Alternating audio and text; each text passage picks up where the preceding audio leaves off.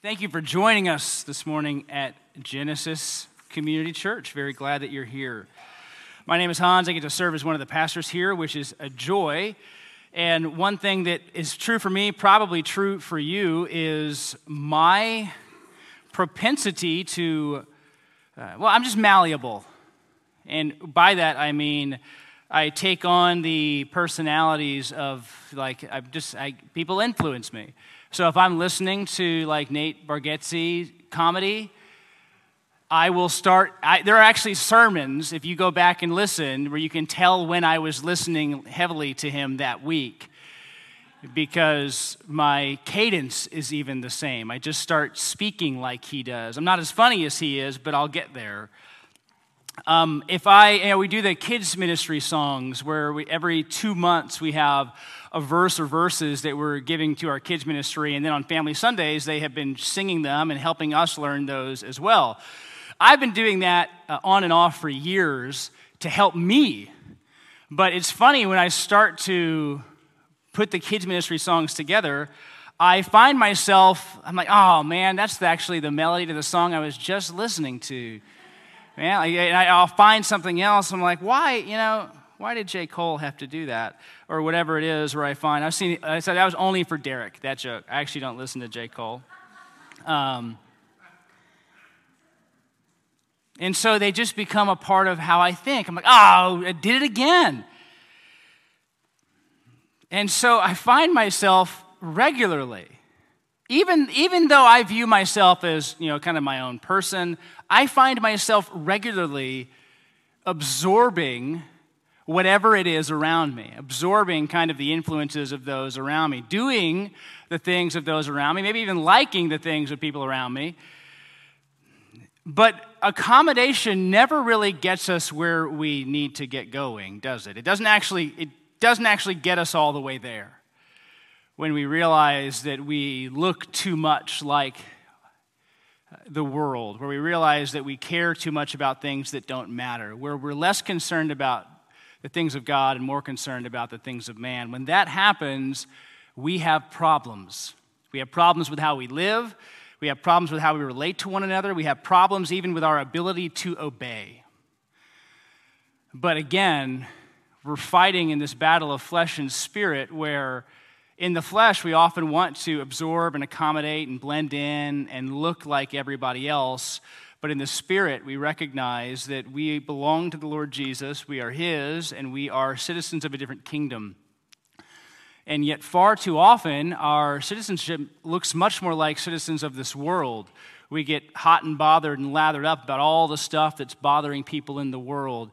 We just consume news commentary that makes us look far too much like the world. We read things that just get into us emotionally in ways, for whatever reason, the scriptures never have the same level of depth of impact. And so often it's because we want to blend in. I don't think that everybody in this room needs to be a culture warrior. I think that's the wrong battle to fight. No reason to be a culture warrior. But if you're here this morning and you have called on the name of the Lord Jesus and you have faith in Him, you do recognize the battle that exists to live as a citizen of God's kingdom while maybe the allure of this world still exists. The desires of this world are still there. The temptations of this world are still there. And so it felt appropriate in this summer season to enter into the book of Judges. The book of Judges is not one that we generally find ourselves just gravitating toward. We're like, yeah, let's read the book of Judges. I'm really let's do a Bible study on that. In fact, there's probably one judge most people can name if you grew up in Sunday school. Anybody? Samson, the hair guy. Yeah. All we know about Samson is if you cut his hair, he loses his power. But what you may not know about Samson is the dude was terrible. He was a bad judge. The worst of all of the judges. He was the last judge. He gets the most comments about the Spirit being upon him. He has the most power at his disposal. He has the uniqueness of God's promise and an angel declaring his birth and his parents setting him aside as a Nazirite. All of that's going for him, and he is just terrible. And then meanwhile, you get the first judge whose name is Othniel. And Othniel, you don't hear much about him, but he's actually the best. First judge is the best, last judge is the worst. We know about the last judge, but we know nothing about his character. We just know about his hair. That's usually where it goes. But what we're going to see as we go into this series for the entire summer is just how faithful God is, even when his people are not. How kind he is to them, how caring he is toward them, the protector that he is for them, even in moments, and not just moments, but decades of disobedience. The book of Judges kind of happens in between. They've come into the land, and they're to take the land, but we don't yet have a theocracy or a monarchy where the ruler is listening to the Lord, and that's a big part of Judges. It kind of transitioned us from life in the land into life that we see with the kingdom, the monarchy, which becomes divided very quickly. So we're going to first go through just briefly the history. We're going to see a command that God gives, which is very important. We'll see the disobedience of the people and the way that he brings rebuke, which is actually the reading from Judges chapter 2. Because some of these chunks are going to be like bigger pieces, we're not going to read always all of, you're going to, on the Samson sermon, you're not going to read 3 chapters of Samson here. That'd be our entire time. And so I will highlight where we're going, and as we move through this, I'll say, hey, look at this, look at this. In fact, it will probably be easier for you through this entire series if you have a paper Bible. You don't have to have one, but it's going to be harder to scroll and find things. I might even tell you to highlight or underline or mark things so that you can start to see some themes. So if you don't have one, might be a good time to get one. In general, I'll be reading from the ESV. Other sermons may not be in that, but that's where I'll be. So if you're looking for a translation one, you can grab one on the back. But it's just sometimes easier to see things, bigger than just what your screen's going to give you. That's going to help you as you go through this and as we need to see certain aspects. But let's start with the book of Judges in general. The book of Judges is a book about a people looking to fit in and a God who's looking for faithfulness. A people looking to fit in and a God who's looking for faithfulness. In fact, as we see these people, they might not say they're trying to fit in. Nobody says, my kids say this all the time, I didn't mean to. Like that's always the phrase we get. I didn't mean to. It wasn't my point. I wasn't trying to. As if partially obeying and then partially disobeying somehow works itself out and blends. That's more karmic than it is anything else, where it's if I'm going to do more good than bad, and at least I meant to do good, like that doesn't really work. And you'll see these kind of partial obediences throughout the book of Judges until you get to the end. And so there's this land command in Deuteronomy that's important to know. Deuteronomy 7 gives a land command, but the structure that we'll see, and there's actually a little Judges chart. You saw it as you walked in. As you walk out, it's going to be on your left. That's from the Bible Project, and I like the way they break it down, right? Charts don't really tell you, it wasn't like the Spirit was like, this is how we're going to do Judges. But they become a kind of a good way to see big breakdowns. Remember, Bible chapters and verses weren't inspired, and so we're doing a little work to try and help it organize for us. But you really have 3 big parts of the book of Judges. The first part is just the intro and summary material. That's pretty easy.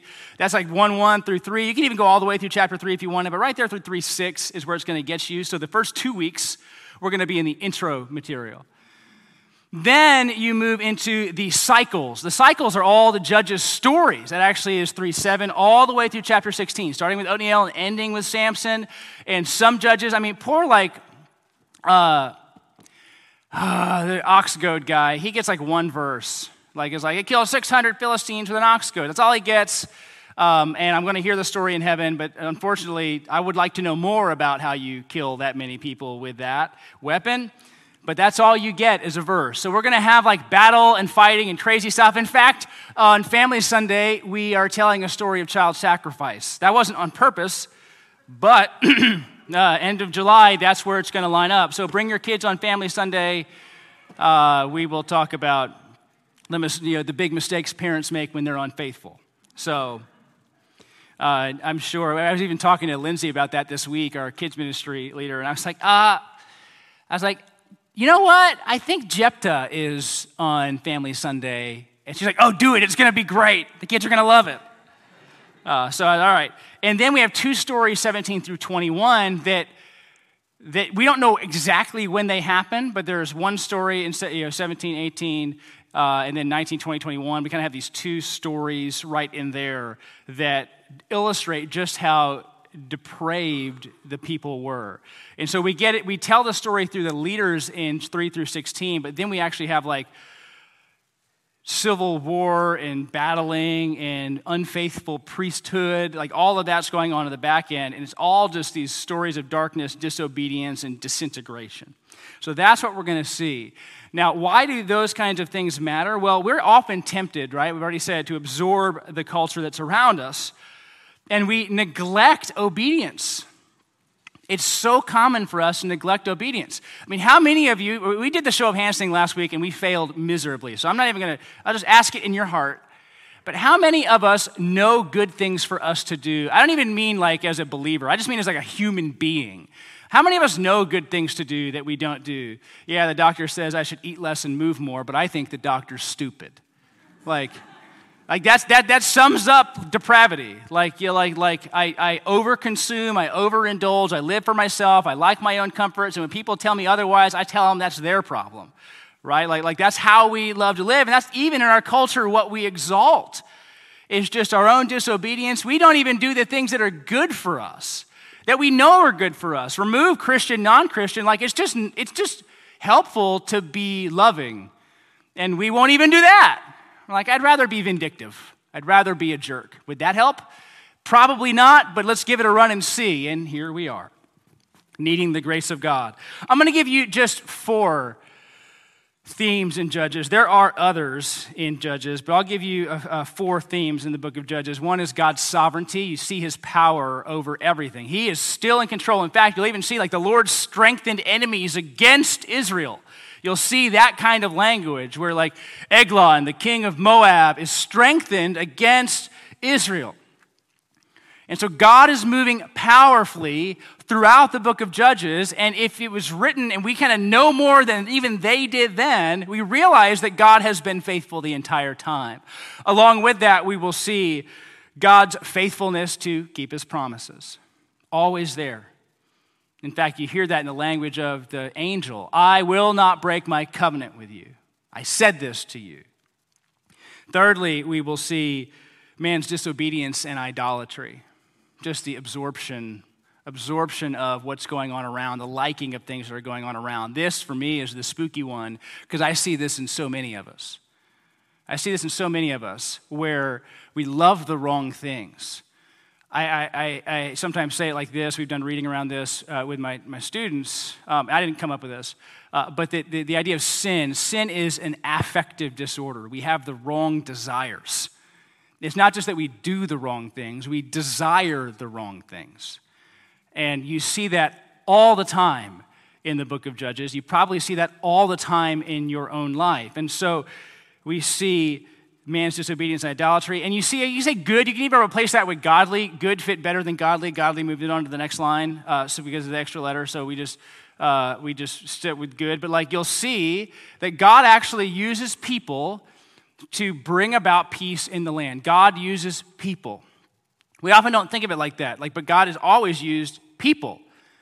Men, women, children, to bring about the things that he is doing. And we can't lose that as we're in the book of Judges. Even these imperfect judges that I would want none of you to ultimately be like, when God uses them, there is peace in the land the entire time that judge is ruling. And then when the judge dies, the people go their own way again. And so there is that theme that you begin to see. We don't often think of that as Christians, where maybe your kind presence in a coworker's life actually becomes the reminder for them that they shouldn't operate in a certain way because they don't want to cross you. Well, a person who doesn't know the Lord Jesus might do that. Like they're not thinking of it in terms of them and God. They're thinking in terms of it between them and you. And your positive, spirit-led, kind influence in their life might actually prevent them from being a bonehead from time to time. And we see that in the book of Judges. We see what God does for his people when judges are raised up and they do what God had put before them to do. Like I said, Samson, though, he's like a brawler. He's a drinker, he's a brawler, and he's a womanizer. He's basically all of those things. Samson his life ends at the hands of his enemies. He doesn't live his life peacefully. He doesn't end his life peacefully. He ends blind and enslaved. And the last thing that he could do is go on a suicide mission to try and take out a few Philistines while he is enslaved by them. Like, that's as far as it gets. People don't like Samson so much, they actually are willing to go, you can have him. Like, his own people are like, you can take him. I don't want anything to do with this guy. That's what I mean when we see it. Othniel, we get introduced to in chapter 1. We'll see him again as the judges begin. But that's where we start. Now, let's begin with this command we see to take the land. I'm going to give a few verses here. This is in chapter 1. So again, easier if you look, but you can. I'm not going to give you every verse on the screen because I want you to actually look here and see a few things. But what we begin with is with this command to take the land. That's from Deuteronomy chapter 7. He's going, I'm going to send you into a land, and you're going to go, and you're going to take no prisoners. It's your land, and you're going to live in houses that you didn't build. You're going to have vineyards that you didn't plant. You're going to step into this, and it's going to be yours. And this is what the Lord is doing, and this is what the Lord had commanded. After Moses died, he hands the leadership reins to Joshua. Joshua brings the people through the land, and as he brings them into the land, right, Moses dies. He's only able to look out at it. But Joshua brings them into the land, and now they're kind of like, all right, let's go. But they don't go. They start from the beginning sort of going, but they can't get out of second gear. They're just going, like that's just kind of how they mow through the land, the whole time. So if you look at verse 1, you see this line, after the death of Joshua. The people of Israel inquired of the Lord, who shall go up first for us against the Canaanites to fight against them? That's the question that they ask. The Lord says in verse 2, Judah shall go up. Behold, I have given the land into his hand. Judah being the tribe, right? So Judah shall go up. Now I want us just to stop right there because Judah's about to go up into the land and they start battling. But what begins to happen is like they take this king, Adoni-Bezek, they caught him, and then they chop off his thumbs and his big toes. They chop off his thumbs and his big toes. Now, in one sense, that makes a lot of tactical sense if you are realizing how important big toes are for stability. I mean, if anybody in this room, we don't have to talk about it, but if anybody in this room is missing a big toe, you probably have to watch where you step. Your big toe is, you don't even think about it. I mean, you think about how Paul talks about the body of Christ. It's like, well, everyone wants to be like the cool and attractive parts, but like if you don't have a big toe, you can't walk straight. And so like people have to operate differently. They cut off his thumbs because now you can't hold things. You can't hold weapons. But remember this, right? Because I talk like this now. The command wasn't maim the leaders. That actually wasn't the command. You see how at times, and our kids do this and we do this, we're told to do something and you're just like, I have a better idea. And like we think that we're helping, but we're actually not helping, we're hurting it. Because when anybody, a leader, somebody in authority, a parent, a pastor, a friend, when they say, hey, we're doing X, and they go, hey, you know what I'm going to do? X, Y, and Z. And you go, that has nothing to do with what we were talking about. There was a specific request made. The request God gave was, take no prisoners, go into the land. But instead of doing that, they do some battle, and the Lord is gracious with them, but they already start at the very beginning. We should realize, because the land promise is already there in Deuteronomy, previously given, they already start disobeying from the beginning. I have a better idea. Let's just make it really hard for this guy to be better. Let's set an example for him. And of him. And let's let everybody know that if you mess with us, this is what's going to happen to you. Caleb's daughter is given to Othniel, our first judge in this. Caleb does have this demonstration of like valiant fighter. He does do this and he does it well. Caleb's daughter then is given. Remember, Caleb can go into the land because he had confidence in God. He knew what God could accomplish. He said, we can take this. We can do this.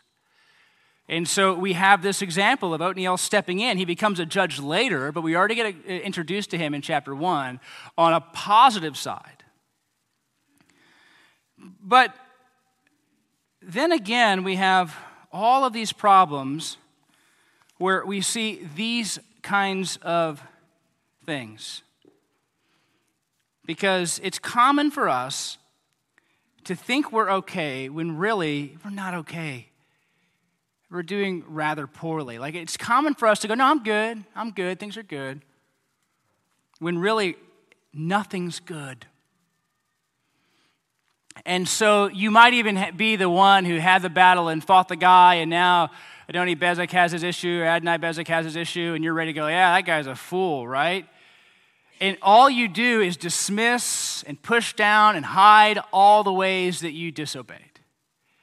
You highlight this one thing you did, which isn't what you were supposed to do, as if you're good, and you're not.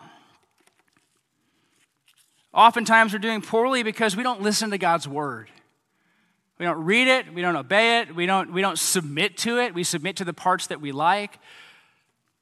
Very often we're doing poorly because we try to live in our own strength and not the strength of the Spirit of Christ, which is within us. The same Spirit that raised Christ from the dead resides in every believer, but we try to live in our own strength, which is called the flesh.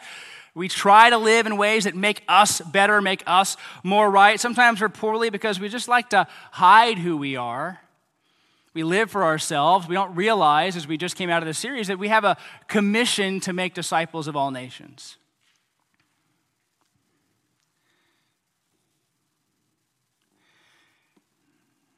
The ultimate concern actually isn't that we have forgotten certain things.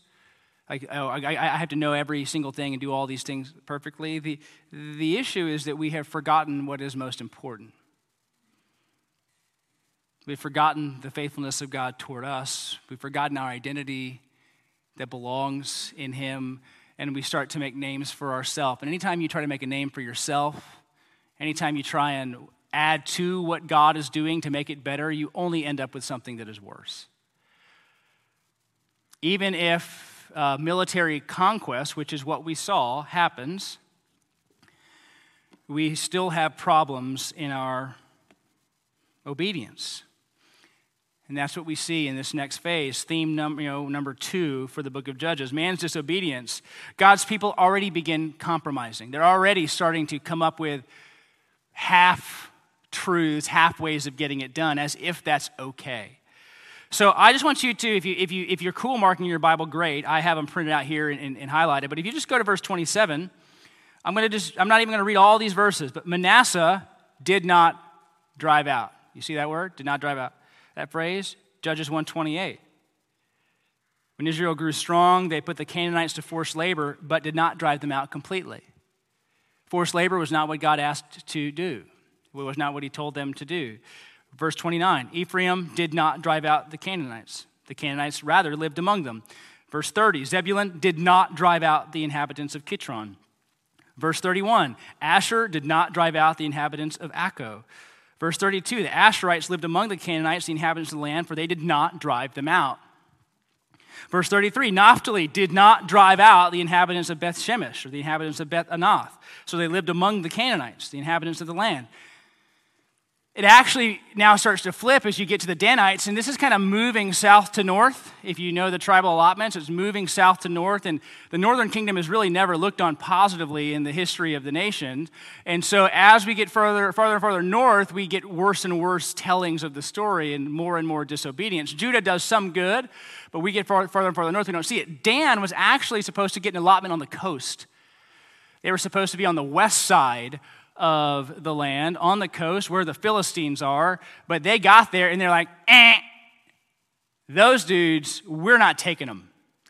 And so Dan is actually the northernmost tribe because they landed farthest north because that was a nice looking place, became a really easy place for them to set up. It actually is a beautiful place with like streams and wells and springs, and so you have great resources there, but that's actually not the place that God told them to go. That wasn't their allotment. They took a different allotment. But look at verse 34. Whereas you have some battling but not driving out, now you actually have the Amorites press the people of Dan back into the hill country and did not even allow them to come down to the plain. So this tribe didn't drive out, this tribe didn't drive out, this tribe didn't drive out. They lived among them. Then you get to Dan, and you have the Danites who can't even get there. because the Amorites are too strong for them. In fact, in chapter 17, when we get there in August, you have the Danites looking still for a place to go. They're still looking for an allotment in chapter 17, trying to find a place. Compromise exists everywhere. Compromise exists everywhere. We make all kinds of oaths. We make all kinds of promises. We say all kinds of things to our friends, our families, our church members, fellow leaders. We say everything and go, yeah, I'll do this. And we don't do it. We read the word, we see what the Lord says, we go, I'm in, God, I'll do it. And then we don't do it. God is a gracious and compassionate and loving God, and he continues to pursue, and we will find that the entire time.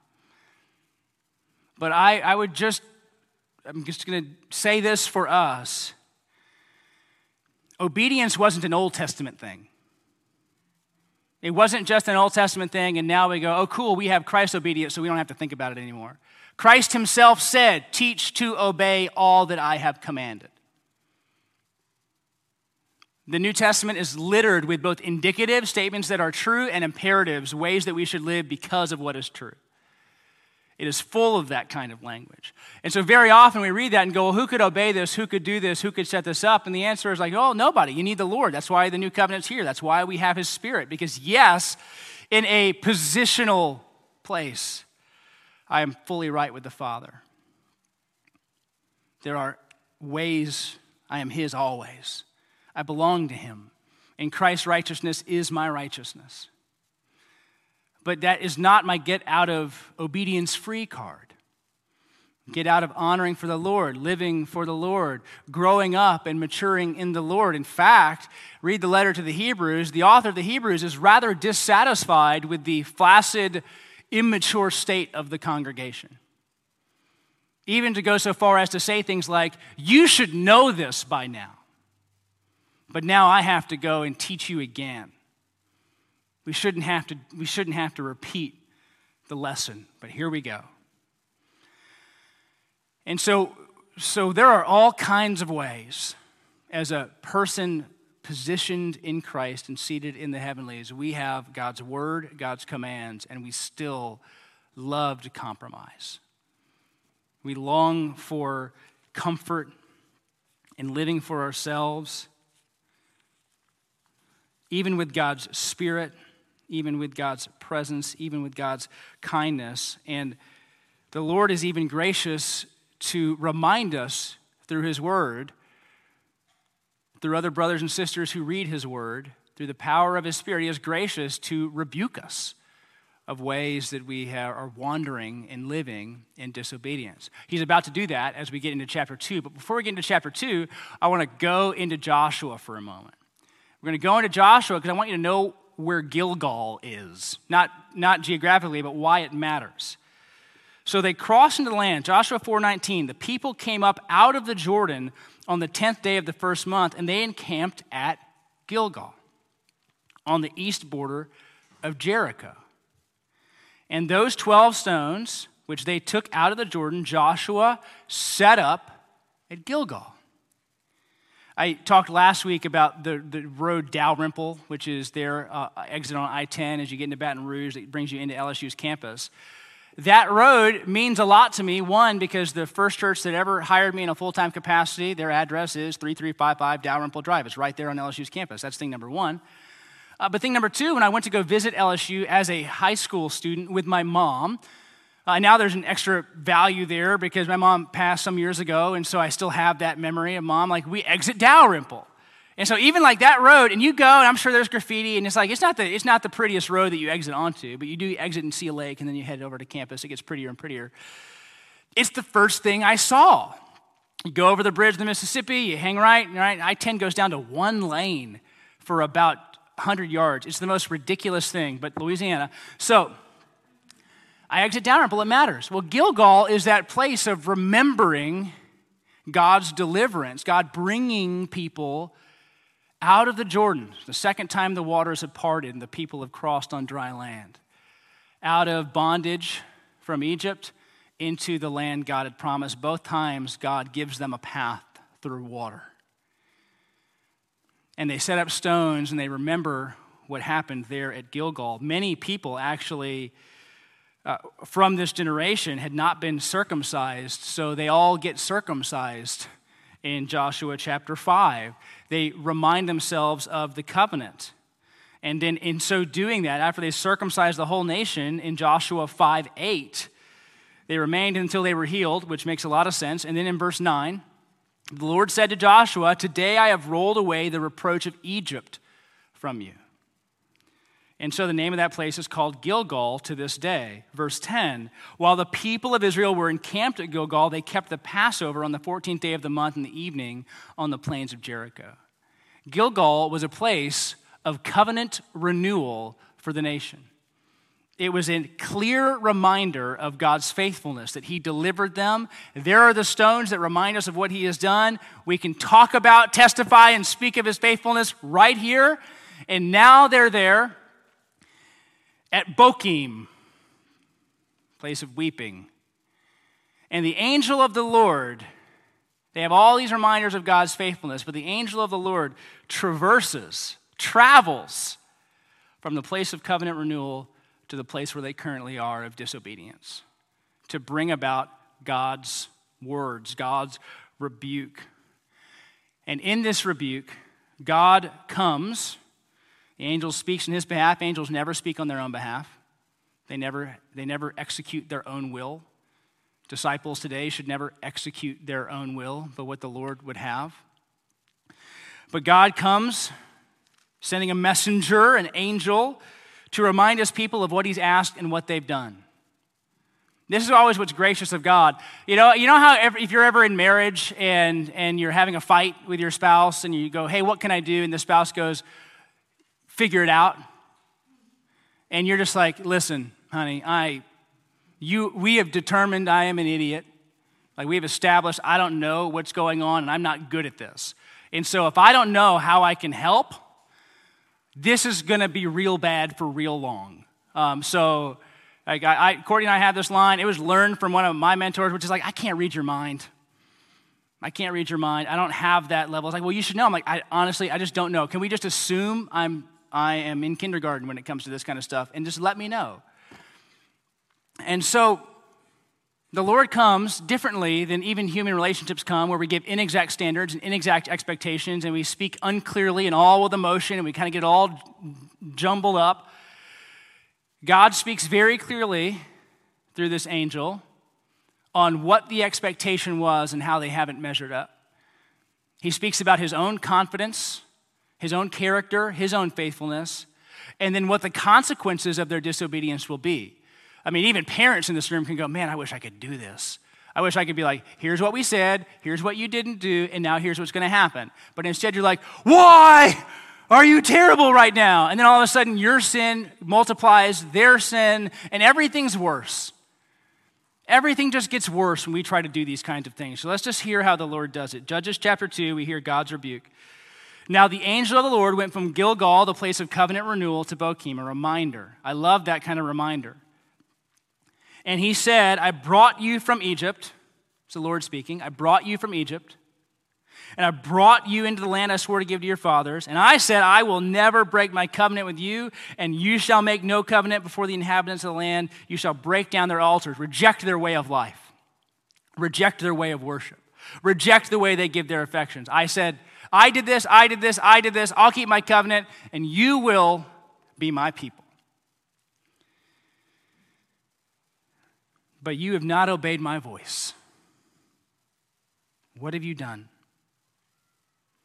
So now I say, I will not drive them out before you, but they shall become thorns in your sides, and their God shall be a snare to you." As soon as the angel of the Lord spoke these words, all the people of Israel, the people lifted up their voices and wept. And they called the name of the Lord, or they called the name of that place Bochim, and they sacrificed there to the Lord.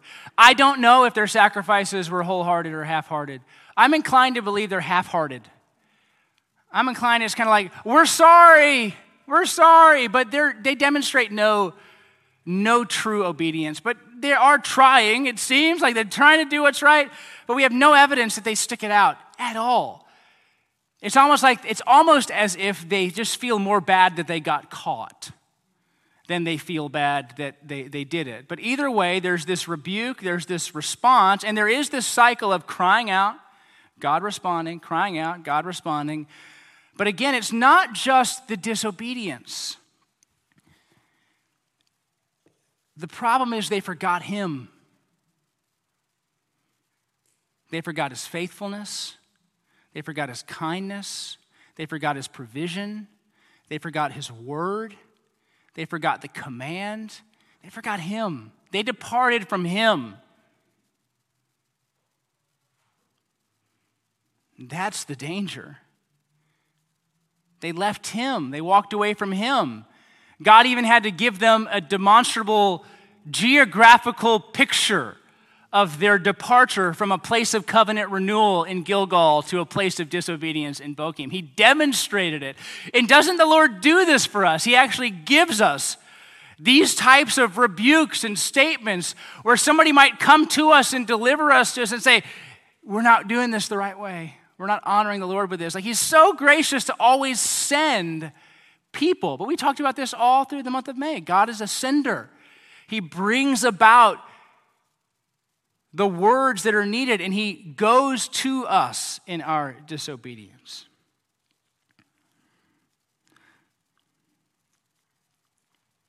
This gives me great confidence, because perhaps today you wonder, even sitting where you are, if there's any way God can forgive the way you have wandered. You know, where you're set up in your metaphorical Bochim and you're living your life in half truths, half hearts, and half obedience, wondering if you could just set up shop there. Wondering if you have any access to God, if God's even concerned about you, or if God gave you up a long time ago. I remember this must have been 12 or 13 years ago. This gal came into the church and she wanted to talk, and she'd been there a little bit, and she goes, Hans, honestly, I thought when I walked into a church I was going to catch on fire. That's how disobedient I felt. I don't know what I said at the time, but what I would say now is, did you? Did you? You're sitting right here. It doesn't seem like it happened. I was talking to a gentleman some months ago about you guys, actually. And he hasn't been around much, but he had said, I haven't been in church in a long time, but I feel like I would be okay here. I feel like you guys are all right. He was bragging on Brad. He's like, Brad really made me feel at home, and I just, it doesn't seem like you guys would just yell at me. We have no yelling to bring. That's not our yelling to do. It's the Lord's. The Lord brings the rebuke. He brings it through messengers. I don't know of voices that come down from the sky and say, hey, you're doing it wrong. God's always used people to bring that about. People, his word which is written by people, right? Like that we have this and that the Spirit works and moves in those moments. But if you think that you're in your metaphorical Bochim wondering if God is concerned, I want you to remember this right now in Judges chapter 2, that an angel of the Lord traveled from a place of faithfulness and obedience and covenant renewal in Gilgal, traveled to Bochim and had a conversation with the people who were not living the way that they ought to live. They didn't have to travel back to Gilgal and get it right. The angel came to them, delivered the Lord's message there. The best thing you can do, and you're going to hear it throughout all of the book of Judges and all of the Judges cycles, is the response so often is to turn. Wherever you are, whatever's going on, turn to the Lord and trust in his faithfulness to accommodate all that has gone on. Do not worry about, but now we're living amongst the Canaanites. Now this is like none of those things. God did give the disciplinary response, didn't he? Which was, now they're going to be a snare. You didn't obey my voice, now they're going to be a snare. You're going to have to see that this would have been easier had you obeyed. And that is the truth with our sin, isn't it? Isn't life easier when you don't sin? I'm just guessing, but like when you sin and you hurt people and you cross God and you're rude to your spouse, you're unloving towards your kids, you cut somebody off in traffic, you say things you wish you wouldn't have said, you thought things you wish you wouldn't have thought. Isn't life better if or when those things don't or won't exist? Yeah. Lord Jesus is going to come and eradicate sin. Totally eradicate it. Life is better without sin in the mix. But there are ways we do live with the consequences of our choices. And the angel is delivering. It's not going to be easy anymore. But with sin, it's never easy. It's hard to live life in sin and enslaved. That's why you have to turn to the Lord. And every time in the book of Judges, his people turn to him, he responds. Every time they turn to him, he responds. Over decades and decades and decades and decades, when they turn, he responds. Because it's God's character to do that. It's God's kindness to do that. It's God's nature to do just that for us. To respond. It is good to confess sin. John, in his letter, 1 John 1:9, if we confess our sins, he is faithful and just to forgive us our sins and cleanse us of all unrighteousness. And that was written to believers, friends. That our sin causes issues in everything. But when we turn and we go, Lord, forgive me, I did it again. It's not just the positional forgiveness that we have to worry about in that sense. It's just so hard to run with lead boots on. I can't live my life like that. But I go, Lord, do you forgive this? And he does. And you go to the other brothers and sisters that you may have crossed or you may have wronged, and you go, will you forgive me? I hate that there's weight in our relationship. I hate that I caused it. Because we should follow in the same footsteps as Jesus, and then we go, of course I do. Of course I do. Thank you. So let's not short circuit being right with God by going, but I'm good with God. I'm like, yeah, you're good positionally. But let's also just be good day to day. In our obedience, in our following, in our listening, and in our abiding. That's what we heard from Jesus there at the end in the Gospel of John, right? If you abide in me and my words abide with you. Staying close and staying near. So I want us to hear the words from the angel and say this to us. It's hear his voice. You see, obey his commands, but you might even say hear his voice to obey his commands. Right? One builds on the other, and you have to first hear his voice so that you can obey his commands. And I don't just mean hear his voice like just to read, but engage, hear, delight in, respond to, discuss the things the Lord has given, the things the Lord has revealed, the things the Lord has spoken, even in his word. I was thinking about this for where we are in the calendar, and we built our reading plan over the past 2 years with every quarter you reset with a gospel. And so in July, I think the first week of July, maybe the second week of July, we restart, I think it's with Mark.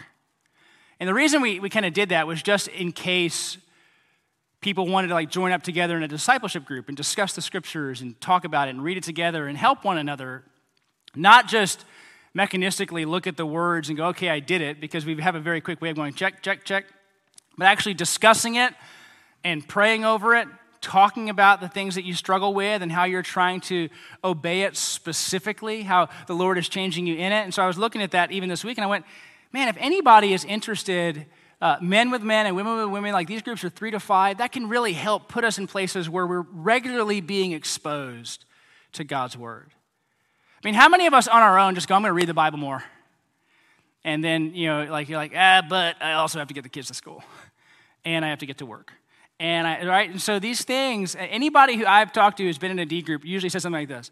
I have not read and thought about the scripture more than when I was in these groups. It forces me to. I can't show up unprepared. Somebody's going to call me on it. They're going to say, hey, what's going on? It's been 2 weeks of you just going, I haven't read this week. Are you okay?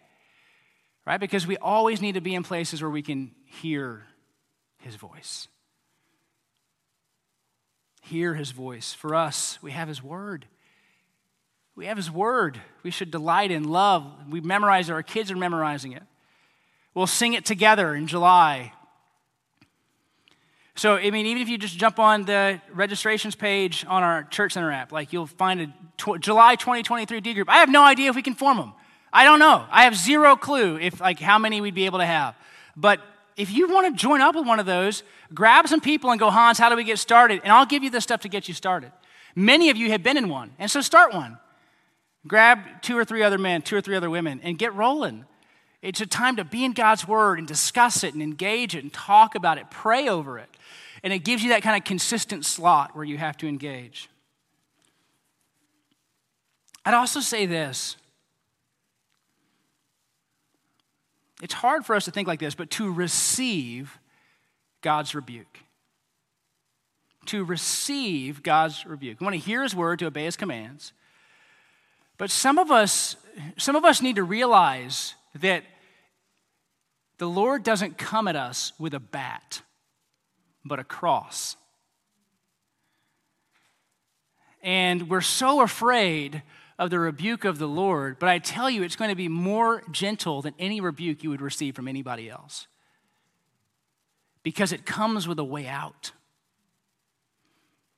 And he is the way out. And so perhaps even this morning, there are sins that are weighing you down. And you know that the Lord is convicting you by his Spirit to go, this isn't the way out. Receive that rebuke and return to him. Respond to him. Weep if you must weep. Remember his character and his nature. And the great thing is, you could be reminded of something you did 10 years ago. And you go, I haven't dealt with that. Great. Great. How kind of God to give us more opportunities to confess. I have to slow myself down basically every day and confess sin. And receive the gentlest, most loving way out rebuke that anybody would ever give.